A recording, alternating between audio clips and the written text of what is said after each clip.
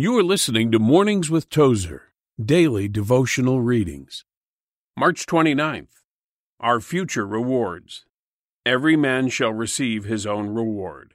1 Corinthians 3:8. Our motives in the Christian life should be both right and genuine.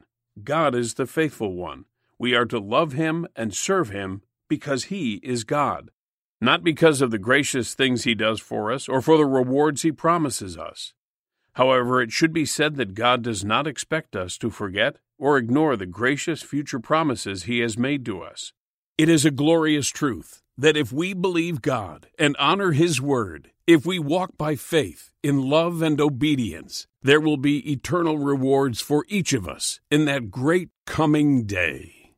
The rewards will differ. Wisdom and knowledge and love reside in Him who is our God. He will make the right judgments for His people. I, for one, will not be surprised if some of God's faithful people serving Him today should rise as high and shine as brightly as the heroes of faith listed in the book of Hebrews.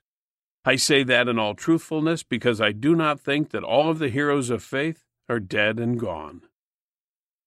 Praise to the Lord, from whom all blessings flow.